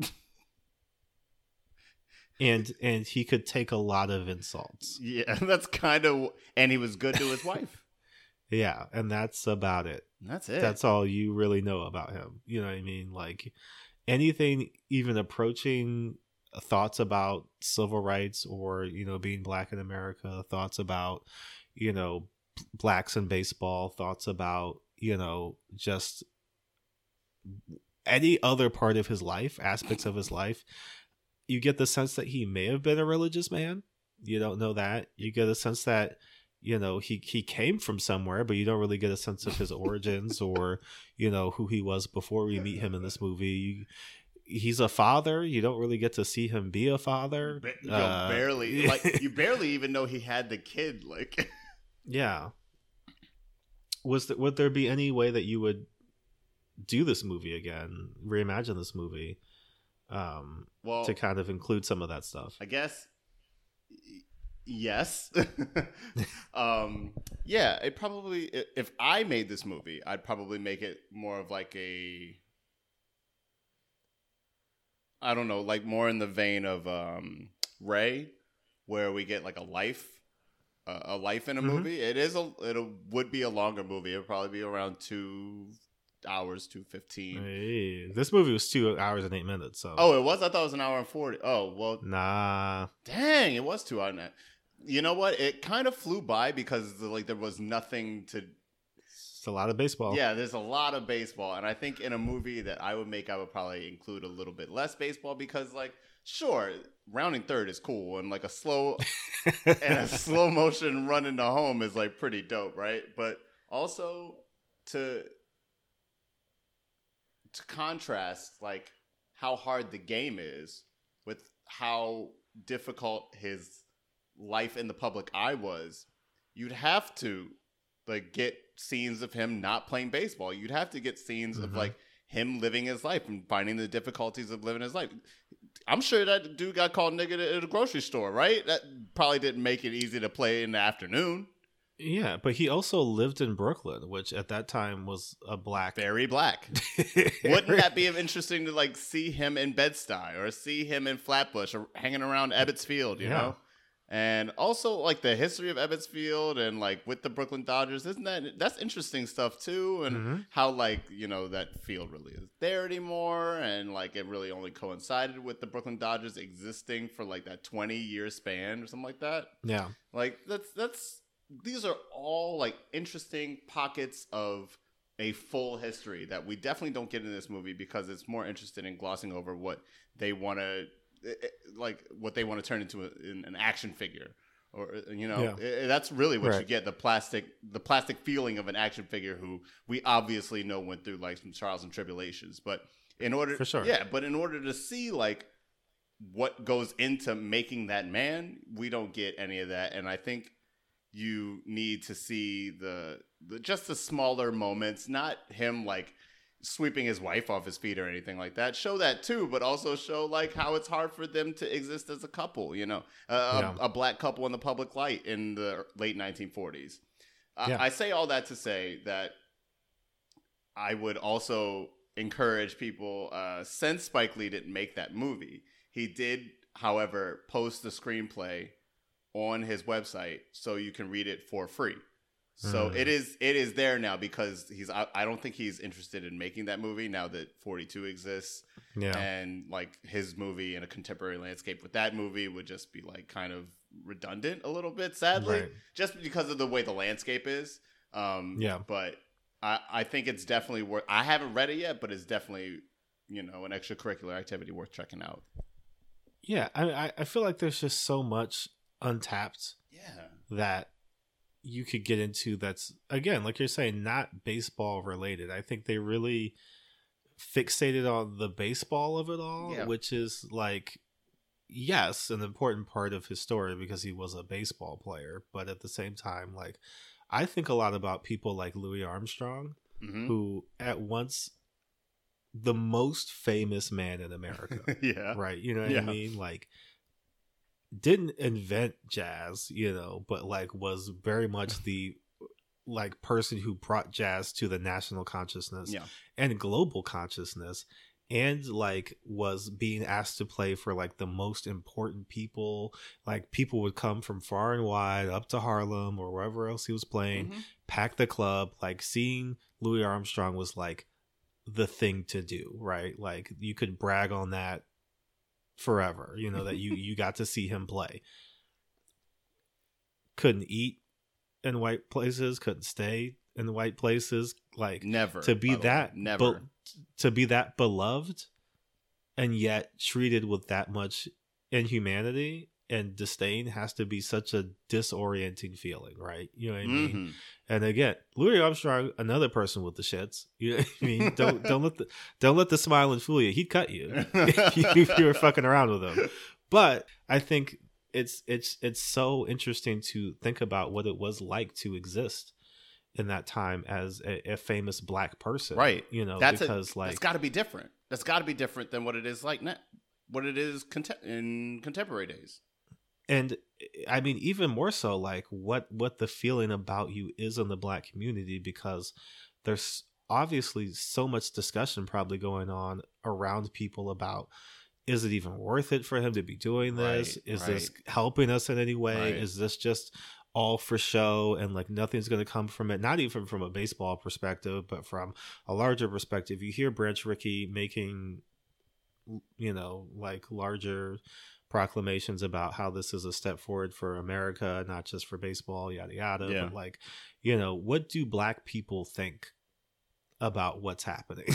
I mean, how does this make black people feel to watch this man go through this? Because I'm sure at once, as much pride as there is probably a certain level of frustration that he has to go through what he has to go through, you know, in order for things to advance. I think about James Baldwin and his reasons for coming back to America is Ruby Bridges. And it wasn't because Ruby Bridges was so brave. Right.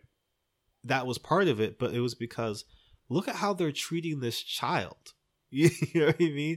I need to be there physically with her for her to go through this, because this is not right. Right. You know what I mean? And like, as much as you probably would watch Jackie Robinson and say, yeah, go Jackie, like cheer for him, Mm-hmm. you're also somebody in the stands watching people yell nigger at him While he for tries 9 to play innings. baseball. Yeah.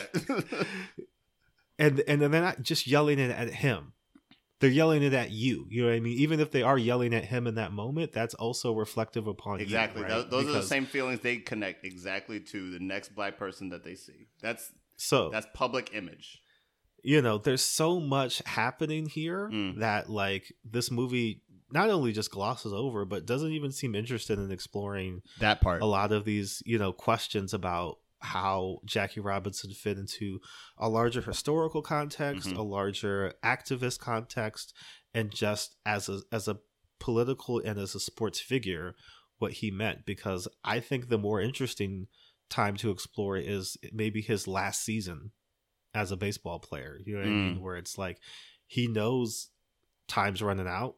You know what I mean? And he's only got one more year of this, or maybe another, you know, 2 seasons of this, and like has been going through this for damn near a decade. He played You know what I 10 mean? seasons, Jackie Robinson did.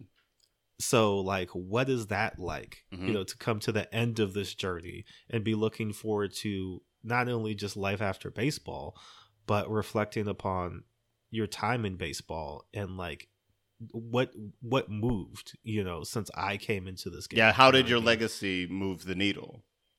Right. And so there's so many other interesting aspects that they could have taken, and they took the most boilerplate, straightforward, you know, quasi Disney feel good, Oof, you know, it- like you feel good. I mean, like all of this is about like inspiring you, but I think as inspirational as Jackie Robinson is, like there is a sense of tragedy in his story Yeah.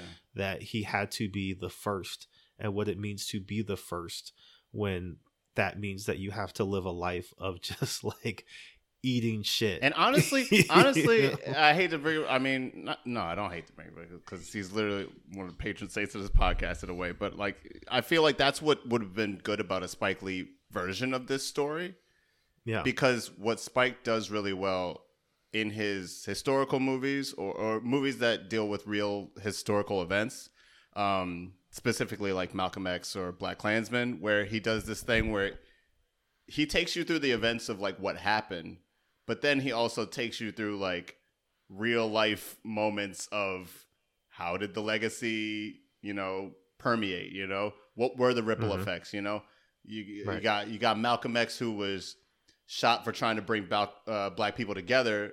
And then at the end of that movie, you see Nelson Mandela, who, you know, brought Africans together in South Africa after apartheid, you know? So you literally get to see the ripple effects in real time in that film, right?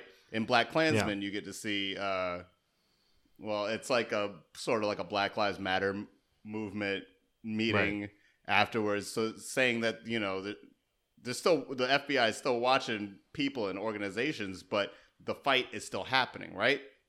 Right. And this movie is not considered in, honestly, the fight in general. No.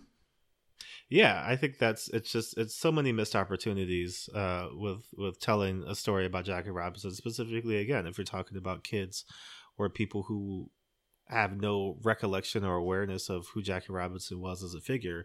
All you come away from this movie is like, again, wow, really great at baseball. That guy really said nigger a lot. That sticks with you. It's like a Topps baseball card that just like it's like Jackie Robinson underneath in quotations like the nigger. That's the Ben Chapman. That's instead of the stats, it just says nigger like 30 times. Oh my god. Oh, two final things before we get to the Caucasian ranking scale. One, I do have to mention that the scene in which Chadwick Boseman destroys the bat, right? Didn't happen. Not true. False. Oh, what? False flag. Wait, hold on. Yeah. Oh man. Why the fuck you lying? Why you always lying? Oh my god. Stop you fucking lying. Now the director and Chadwick Boseman both gave reason for why the scene still makes sense within the context of the Yeah. movie is that they both say he had to have broken at some point, right? Like he couldn't have just endured all of that abuse and never had a moment of like feeling overwhelmed or, you know, kind of succumbing to everything that was pressures. going on around him. But both his wife and Jackie Robinson said that didn't happen. There's no written account. Jackie Robinson had a whole movie that he did, but also like multiple biographies and autobiographies, and that's never been verified by anybody. And his wife also, as much as he like co-signed this movie, said, "Yeah, that wasn't. Jackie never told me about that. I never saw that." But also, correct me if I'm wrong. I distinctly remember this when this movie was coming out. But as much as we get the shitty score, we never get like Jay-Z's "Brooklyn We Go Hard." Like that was in the trailer, right? Didn't that come out that year? I think so. Didn't Blueprint come out that year? I think that was very much so like part of the advertising for this movie is that like I don't know if that was made in conjunction with this film or just there was a coincidental. It came out 4 years before. It had to. How was it not in the movie? I was expecting once the credits hit, like okay, Boom. we get this little song, but then after that we're gonna play, and then it doesn't happen, and I was like, I'll have to go back and check the trailer, but I'm 95% sure that was in some form of advertising. That was part of the deal because like that song was everywhere. But two, it was like it fits right. Like I mean, it was like because when did Alicia Keys' New York come out? That's 2000. Oh, the new one. Oh no, just the New York song. Oh, that's 2009. Okay, so I mean that's still before this movie. So Yeah. I feel like one of the two of those Had was to like happen. a shoe-in for this, but I guess not. Anyways, let's get to the Caucasity ranking scale. You know it, you love it. Oh, wait, before we do that, let's go around. We didn't get to play our favorite game yet, and this is going to be interesting for you, Cameron, because Oh God. it's all, well, we'll get into it. I'll let you guess. Okay. So, what do you think it has on IMDb? IMDb. Okay, so as we said earlier, this movie is like it's fine. It's fucking fine. Which for white people, I'm sure means like, oh my God, it was a harrowing account of racism. So IMDb, I'm gonna say like 7.1. 7.5. Oh my God! See, 7.5 out of 96,000 reviews. that's a lot. A lot of people saw this movie. Yeah. Okay. Which is crazy. I'm trying to see where that ranks it on like the overall current overall. 7.5 probably wouldn't get it in overalls. I feel like overalls start at like 8.1, Yeah. like the top But 250 or something like that. You know. It's up there though. People really loved it. If you go over to Rotten Tomatoes, what do you think it has? Oh.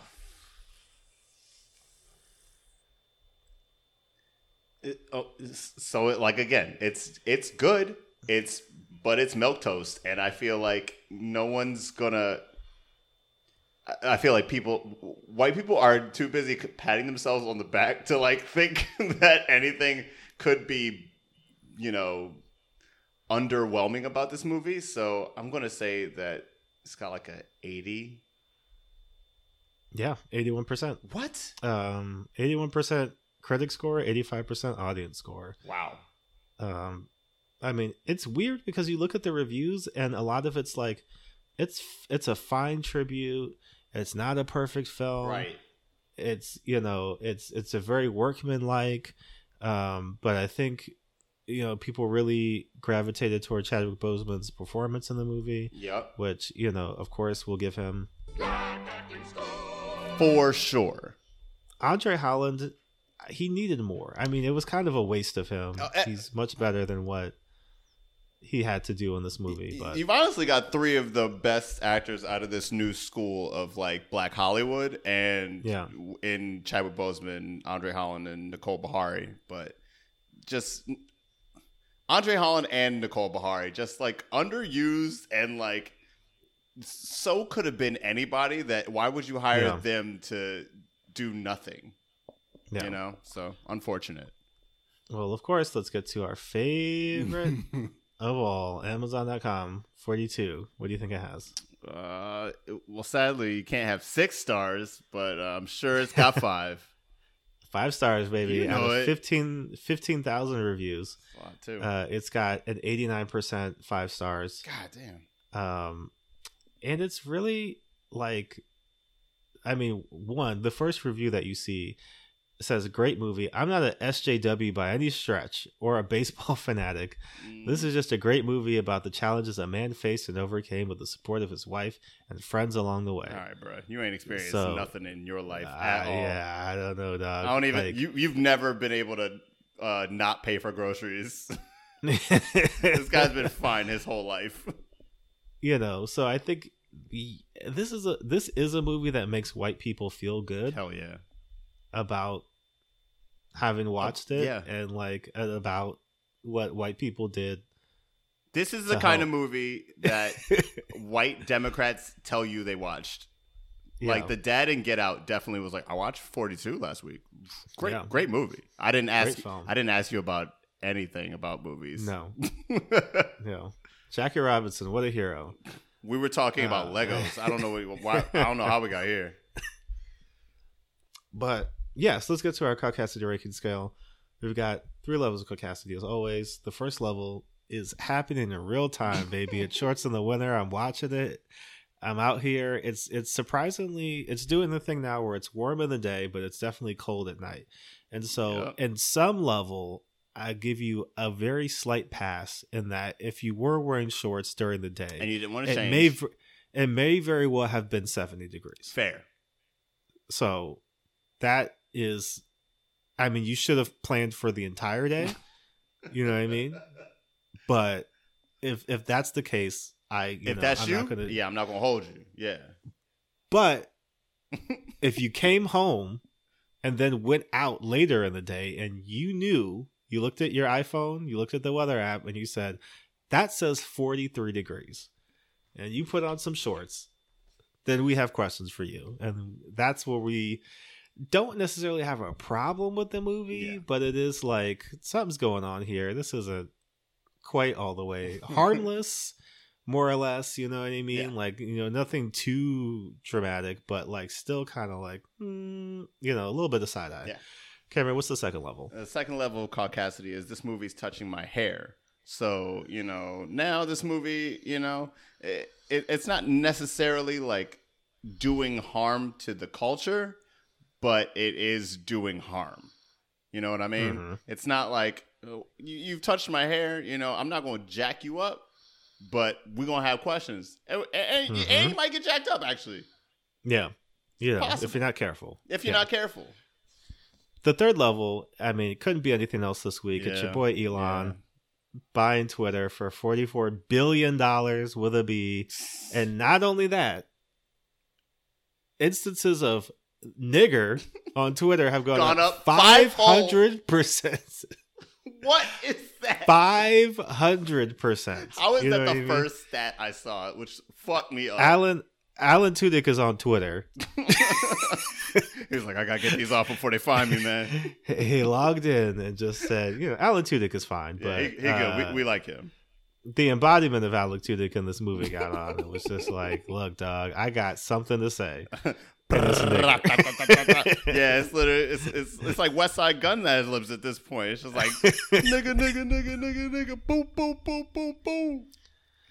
I don't know what we're gonna do out here, y'all. Yeah. Twitter has never been a good place to be, but there was community and there was, some feeling of cultural Camaraderie. stuff going on with Black Twitter Right. and being able to come to a place and have, those engagements. There's some legitimately hilarious and insightful people on Twitter, and there's ostensibly a use for the app, 100%. but it was barely hanging on before this. So now that everything has kind of been, I mean, it's only a matter of time before Trump comes back.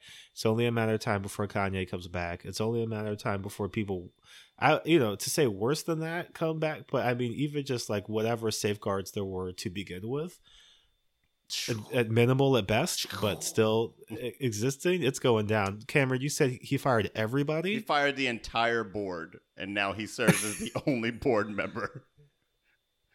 So, like, what?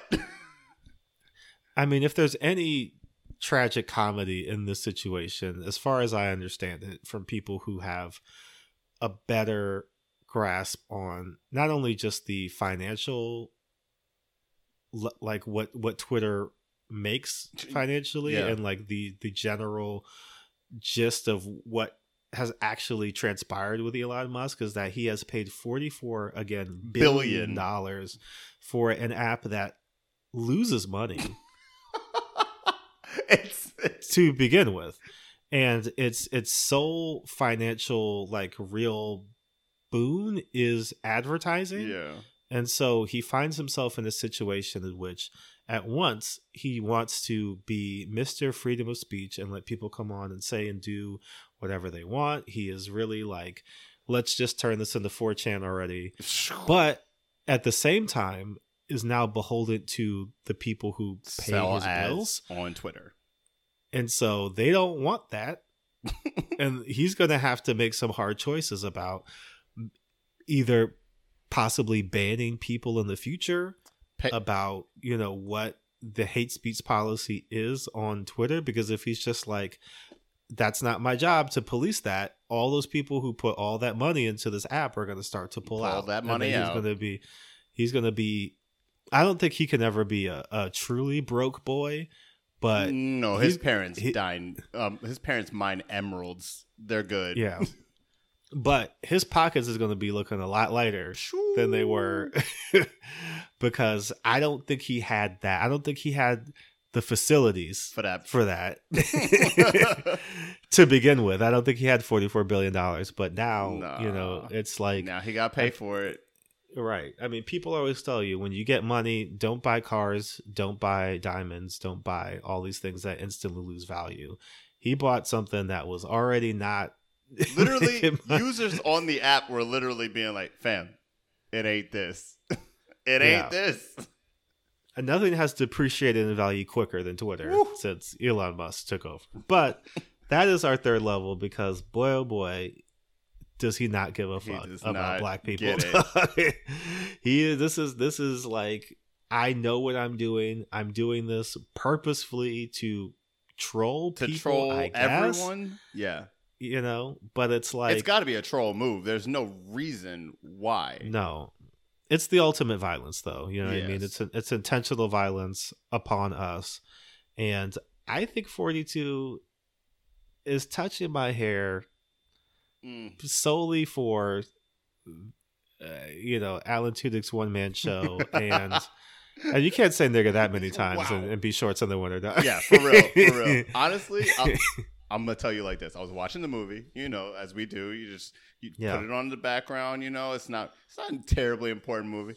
I'm working on a resume. I'm working on things, and then I hear that. Yeah, and then I woke up. Stay woke. Said, I need to rewind that. Let's start from the beginning of this. You said what now? No, I mean it was like the sound that the money counter makes when you put the it's just rolling down. We'll have to investigate that a bit further at some point. But would you agree? It's touching your hair, or is it one of the other levels? Yeah, I have to agree. It's touching my hair. It honestly is a fairly safe movie. One that I would like. If I had like 5-year-old kids, I would like let them watch or whatever. Like 10-year-old kids. Yeah, I let them watch it, and then I let them watch a real movie about Jackie Robinson. Yeah, no, but like it's fine to show like a class, I guess maybe. But then again, there's literally all them N-words. That's what it is. It's like all them. What is the movie rated, by the way? Is it rated R? It's rated N. for Nigra. For Nigra. I gotta say it's rated I would be surprised if it's rated PG-13. Yeah, because honestly, the thematic elements and language. Language. Yeah. Yeah, we know what that means. Because they literally let the cannon off this movie. Yeah. It's wild. Like, honestly, what Michael B. Jordan said he had to go to therapy after playing Killmonger. I'm surprised Chadwick Boseman didn't have to go to therapy after just hearing white people say nigga to him at point blank range and then like not have the like wherewithal to want to punch them.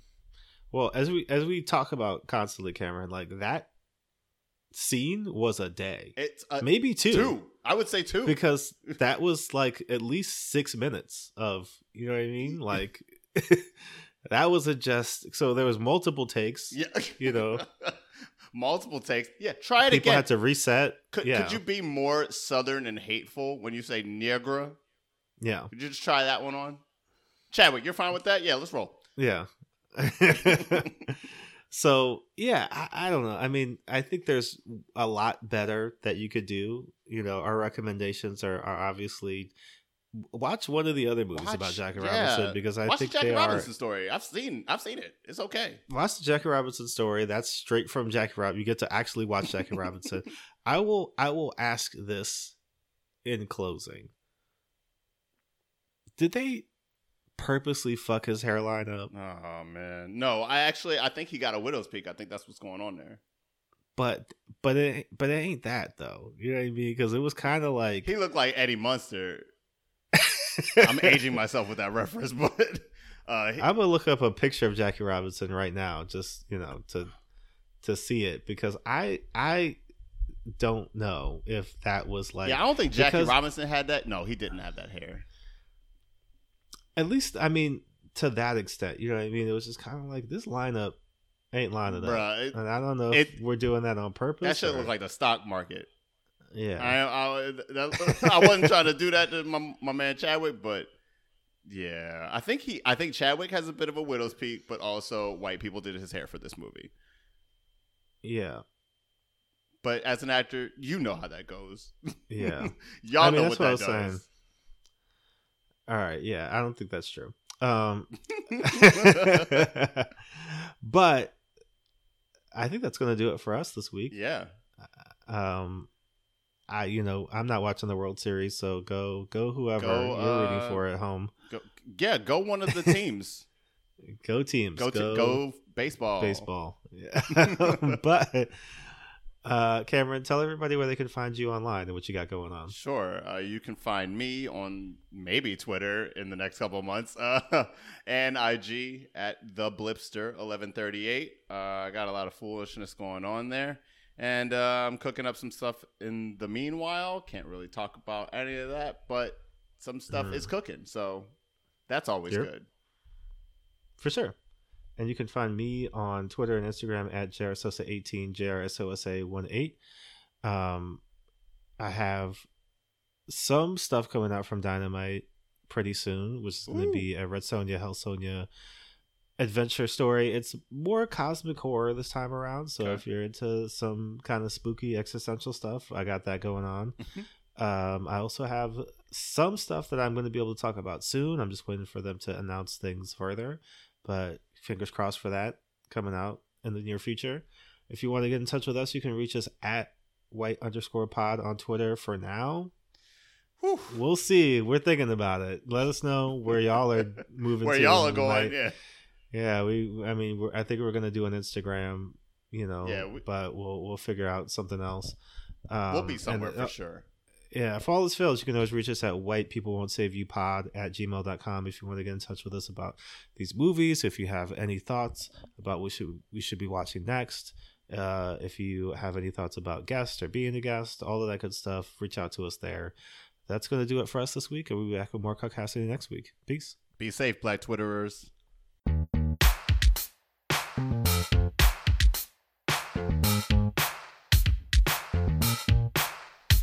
You can't save us. We don't want to be saved. You can't save us. We don't want to be saved. You can't save us. We don't want to be saved. You can't save us. We don't want to be saved. You can't save us. We don't want to be saved. You can't save us. We don't want to be saved. You can't save us. We don't want to be saved. You can't save us. We don't want to be saved.